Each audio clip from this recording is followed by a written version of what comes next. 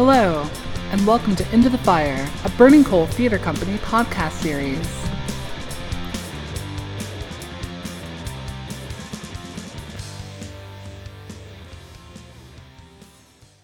Hi, this is Jerry Davis. Welcome to the Into the Fire Burning Coal Theater Company podcast on all things theatrical. Most of you know, or some of you know, that we have been doing an event each year at the Oakwood Cemetery, a performance of a series of plays written by local playwrights about people who came before us, and many of whom are buried here in the Oakwood Cemetery. And we have a special version of that coming up this October 4th through 6th at the Oakwood Cemetery in celebration of the 150th anniversary. And toward that end, we have two very special guests today. Robin Simonton, who is the executive director here at the Oakwood Cemetery, and Bruce Miller, who is the official historian of the cemetery. He knows where the bodies are buried, literally. Welcome, you both. Thank you for coming. Well, thank you. So let's start out by talking about this anniversary celebration. 150 years is remarkable, Robin, and there are people from even further back than that here. Tell me a little bit about what's been happening this year in celebration and what's still to come. Well, you only turn 150 once, Indeed. So we wanted to do it right the first time, the only time, and we wanted to do it big and appropriate for a cemetery. So in February, we kicked off our 150th year with a wreath laying at the first two burials of the cemetery. Done one before we were incorporated in February of 1869 and one after we were incorporated. And we had the minister of a local church and a rabbi from a local synagogue help lay the wreath and say a prayer over those first two graves. And that was a small, intimate event. We had some of the Mordekeys, so the people who the land belonged to originally, descendants of original staff, board members, and some local families there for that moment. After that, the next few months, we did some of the things we've always done. We partnered with you all for Burning Coal's production in the cemetery and Memorial Day, always trying to have a 150th spin on it. And now we're gearing up for not only Burning Coal's return, this time to the fall, but also our 150th celebration at the Museum of History in October. And what is the date for that celebration? That is October 20th, a Sunday evening. If people would like tickets, they can just contact me at the cemetery office. There will be a number of people who are buried here who will be joining us for that event. Yes, hallowed guests will be there, fine spirits, we like to say. So we're very excited to have a little bit, when you're a cemetery and you're celebrating a big milestone, you can do it a little differently. Right. So some of our permanent residents will be there, which we're pretty excited about. Enjoy the spirits. Exactly right. And Bruce, normally when I do these podcasts, I say, so have you been with the organization since the beginning? But I assume that's not the case with you. How did you get started here at Oakwood? Sometimes it feels it, Jerry. I came on a tour long ago, and I actually lose track of the time, but it's probably been 18 years or so.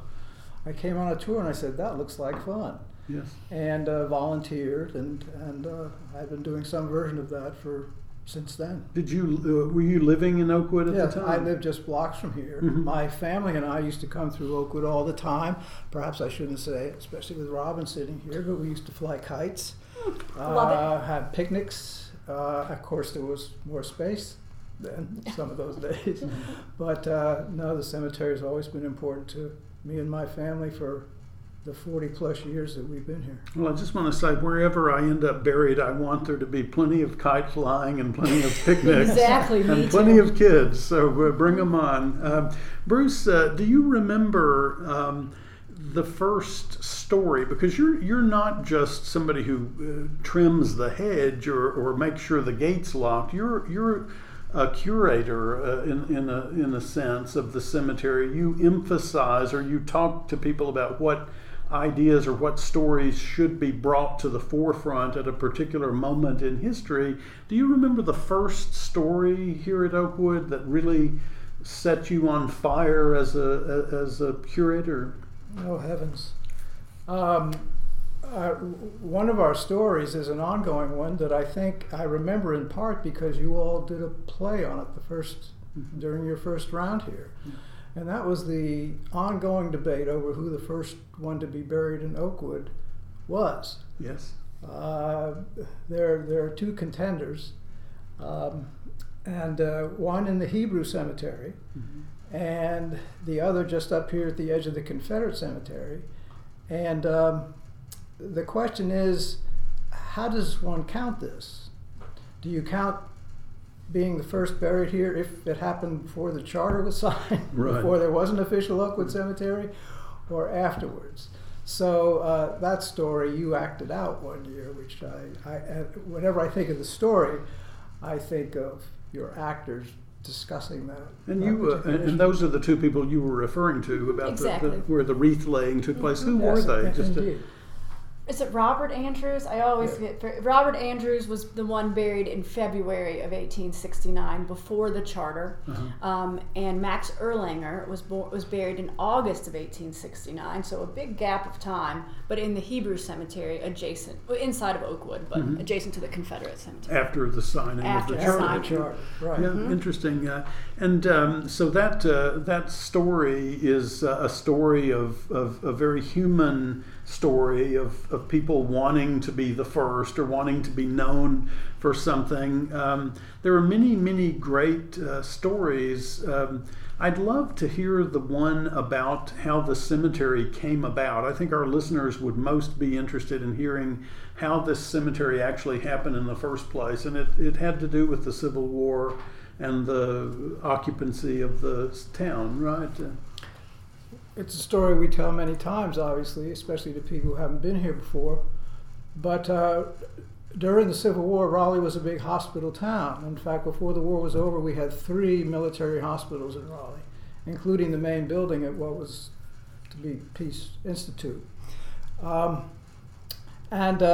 many of the soldiers were healed and sent back into battle, but many didn't make it. And many of those were buried in a Confederate cemetery about a mile southeast of where we're sitting now. Right. And when General Sherman captured Raleigh in April of 1865, he took over the hospitals, and he also took over that cemetery and began burying Union soldiers among the Confederate graves, which made nobody happy. Confederates didn't want Union soldiers next to them, and Union soldiers didn't want to be buried among the enemy.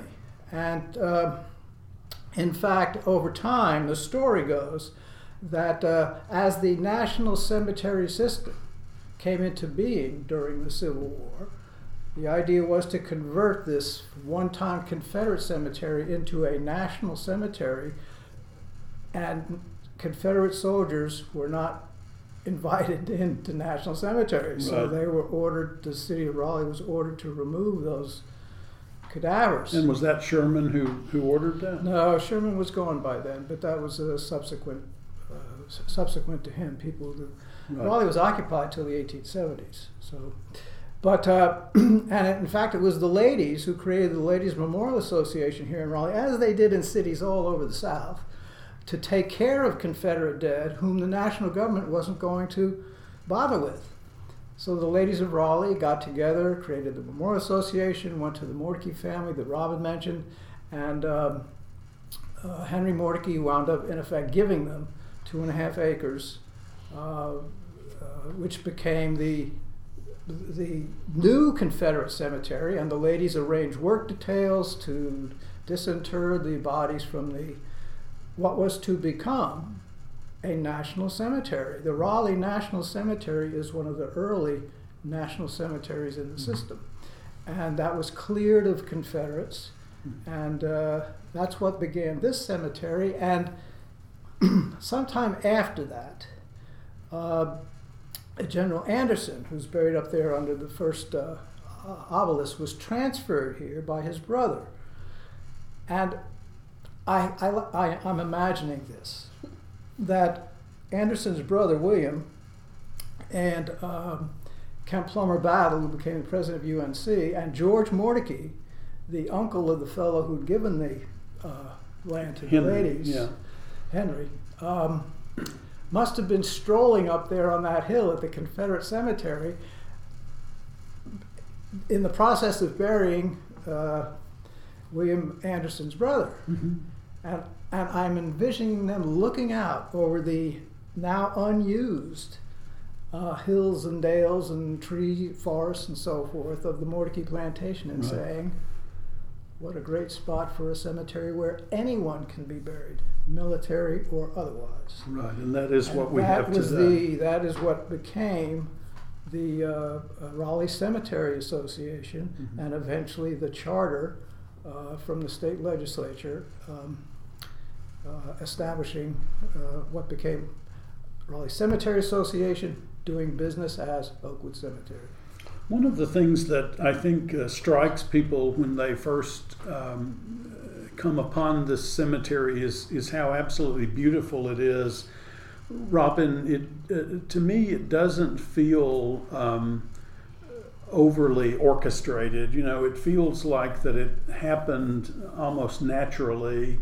Do you know any of that history? Like, were there plans early on for the cemetery, and did they get added to? How did that happen? How did the current look of the cemetery come about? Well, it's very different than its original intent. And we, as part of our 150th, our invitations actually have the original 1869 design of the cemetery in it. And I have heard from people that have received the invitation saying, I can't get over I can't even pay attention to what the word says. I'm too busy looking at the map. Right. You know, where are all these bodies of water, and where's all these weird walkways that we don't have? Mm-hmm. So there was definitely a plan. What was Englehart's first name? H.A. Englehart?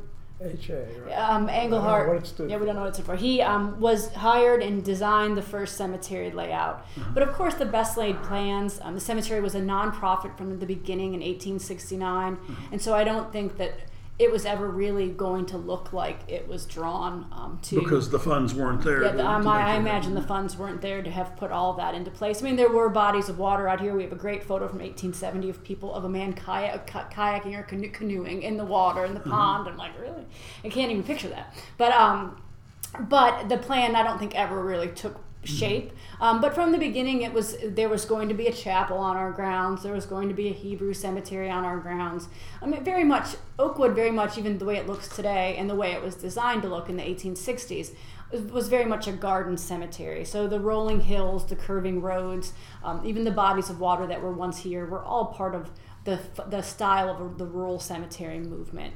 And just like with any great plan, as things change and grow and more people are coming into it, sometimes you just change the layout out of necessity. And so it's been added onto a lot over the past 150 years. Well, the result feels like it grew, the old saying, like Topsy, but there's something about it that seems organic to the geography here, that it doesn't feel like most cemeteries feel like there's a human design behind them, and somehow this one doesn't quite, and it works better for my taste than those others that feel more manicured and laid out. Is it something that you try to preserve as the person who's responsible for the cemetery? We definitely try to preserve that feel of the cemetery. You know, right now we have an active family of deer that live here that I feel like I should put on payroll because they're so wonderful to have. They keep the grass trimmed. Exactly right. They do that. They eat all of our roses. But they also give people something that our landscape cannot, which is great peace. And so I think that's a wonderful thing. We try very much to be the guardians of our trees, and to be conscious of how many trees we have and growing more and making sure they're not on top of each other. And we try to control as much as you can out here, you know. But the feel of the cemetery definitely makes us different than the other cemeteries in town, and it's something that we definitely try to be the guardian of. Many of the people buried here are people from centuries past who were foundational builders of the city of Raleigh, if not the entire state of North Carolina. Can you talk about a few of those, a couple of those that stand out in your mind? Well, we do have 7 governors that rest here. North Carolina's youngest governor, David Swain, is one of my favorites. Played many different roles in his career, as well as the president of UNC Chapel Hill. We have many presidents of colleges as well besides him. many U.S. senators. I mean, it's hard to name specifically. I think of more the cultural history. That's more my interest. So you see Jimmy V and Elizabeth Edwards and people who shaped our communities in different ways.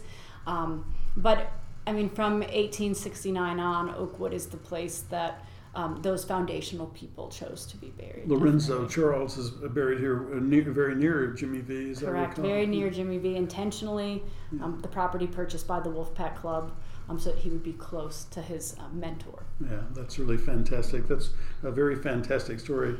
Bruce, what do you see in terms of the history of the occupants of Oakwood, past versus present? Do you see any changes that have happened? Have the stories become less interesting? Have the people become less interesting, or more so? Or how would you categorize the more recent occupants versus those flamboyant older people from past centuries? That's a hard question. It's a broad question for sure, yeah. But as I think about it, when we give tours here, well, Robin mentioned 7 governors, about that many chief justices and representatives and so forth.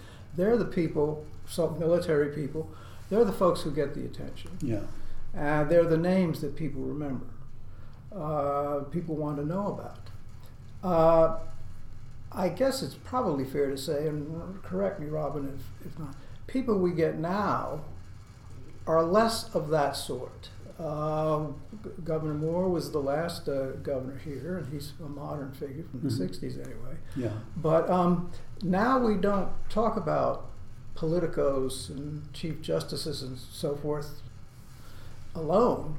Now we talk about some of the folks that you've already mentioned, like Jim Valvano, who's hardly a politician. He's in a different realm, much more public, social realm than these earlier folks. So I'm not sure I suspect, yes, there is something of a difference, at least in the people that guests to the cemetery, tourists to the cemetery, visitors might be interested in hearing about. There is a difference in that, I would say, for sure.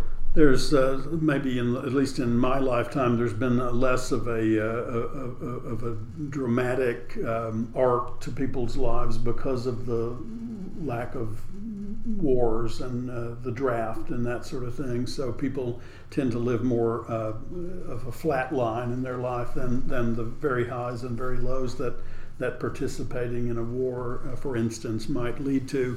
There are some people in the cemetery that, and you guys know much more than I do, but who had very common, we might say, ordinary lives, but who also have extraordinary stories. The one that immediately comes to mind for me is the boy who put the cross on the steeple, right? You guys introduced me to that story years ago. Red Upshaw, who was Margaret Mitchell's first husband, and the model for Rhett Butler in Gone with the Wind. The woman who created, was it Mother's Day? The co-founder of Mother's Day. Right, and pushed for it to become an event on the calendar nationally. So many sort of ordinary people. One of the things I love about this cemetery is getting to know those people and coming to realize again and again how important and how dramatic people who didn't live those grand stories can be as well. Can you talk, maybe either of you, about one or two of those type stories? Well, I think it's important to note, and you hit the nail right on the head, that most of the people buried here are famous only to their own families, right? And I think it's hard to know today in 2019 who we will be talking about 100 years from now who may have died in the more modern era, because it's just hard to know how that will arc later. But I have a favorite. He's buried in the cremation garden. Little kids used to grow up and want to be NASA scientists, rockets, And there's a man by the name of Philip Brockman in the cremation garden. So he has a 10 by 12 inch flat marker, no 30-foot tall towering obelisk. Right. But he was a rocket scientist for NASA, and had an amazing biography of all the things he helped NASA achieve. And he's not often on a tour route. We don't often go back to the new sections. But someone that's worth mentioning, we have these great photos of him with like giant rockets behind him, like dramatic black and white photographs from his early career. And I just think of how many kids, I want to be a rocket scientist. And this guy was. And amazing, working for NASA. So we don't often stop there, but I think of him as I pass by it and what his life must have been like. He's one of my favorites in the newer sections. What about you, Bruce? Well, interesting you ask. What was it, a week ago, 2 weeks? I lose track. We gave a tour. We have enough folks here that we can tailor a tour to an occupational area. Yeah. And in this case, several weeks ago, we gave a tour on railroads. Raleigh was a big railroad town. It's part of our history that I think a lot of us forget. But this cemetery is full of folks who had something to do with railroads. Mm-hmm. And we made sure, as we aligned the tour, that we would cover the whole range of those folks. So we have, under huge obelisks in some of our family lots, we have the great executives who raised the capital and ran the roads. Mm-hmm. A.B. Andrews, for instance, who was a friend of presidents and a great opponent of Josephus Daniels, who's buried here. But Andrews had his own private rail car. So you have that. He's under a giant monument. Mm-hmm. And there are others like him. We have lots of engineers who have sort of middling. It's very attractive, but they don't have the giant tombstones that the executives might, the capitalists might, but very handsome ones. And then we included somebody on the tour, and I'll tell you, I can't even think of his name without my notes in front of me. Sure. The poor fellow was an orphan, grew up without a family. His wife died early. 2 weeks before he died, as an old man, yeah. He was robbed of everything he had. So he died a complete pauper. Mm-hmm. He's up there buried amongst some of the wealthiest families in Oakwood. And what was his job? He was a decorator of the inside of passenger cars. Hmm. So again, you have the full range here, this full range of stories that we have, not just about railroads, but about just about any other aspect of Raleigh life. And just as Robin says, most of the people are not on any of our tours. Sure. But they can find information about those types of people if they are really interested. And how do you collect that data? Is it the families give you information when a person dies? It's kind of a combination of a lot of things. First and foremost, Bruce Miller, the historian extraordinaire, has collected and created and written bios of I don't know how many people, a lot. And so we have that resource that we can say, what has Bruce written about them? We also have obituaries. We have a collection of old obituaries. I have a volunteer right now who's for 5 years has been scanning obituaries in and putting them on our website. Wow. And we have a website that is getting more robust every day. We also receive information from families. We have files. Each family has a file here, and so they may give us additional information. So we sometimes will collect from the funerals their programs or bulletins, so that gives us information. We put it on, we have a phone app, so it's accessible for visitors. If they come to visit and want to go on a tour, it's self-guided, they can do that. So we try to collect as much, and we're always doing research between Bruce and myself and volunteers and other staff.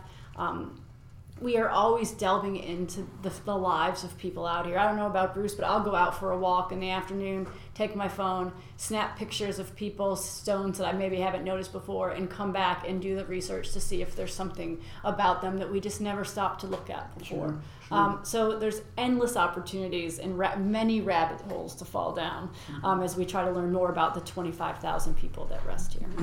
Everyone truly has an interesting life. Mm-hmm.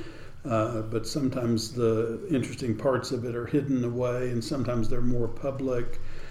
Tell me again about the date of the big gala. Mm-hmm. So our 150th celebration is Sunday, October 20th at the Museum of History. Tickets can be purchased on our website, historicoakwoodscemetery.org.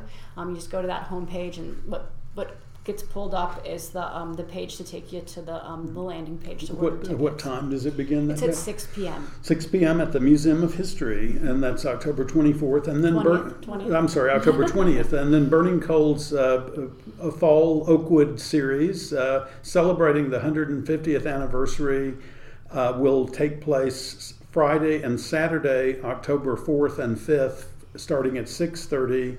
And Sunday, October 6th, beginning at 2 p.m. The show is about an hour and 10 minutes long. Tickets are $20 or $10 for students. If you'd like to make reservations, you can call us at 919-834-4001 or visit our website at burningcoal.org. Or you can get tickets at the gate. Just drive inside the cemetery and you'll see us down the path a little ways. And yes, you will be able to park in the cemetery for the event. Bruce and Robin, we thank you very much for hosting us again. This is probably the 15th or 16th time that we've done one of these productions here, and we appreciate it very much. And we also appreciate all that you do to keep the history of our community alive. So thank you for that.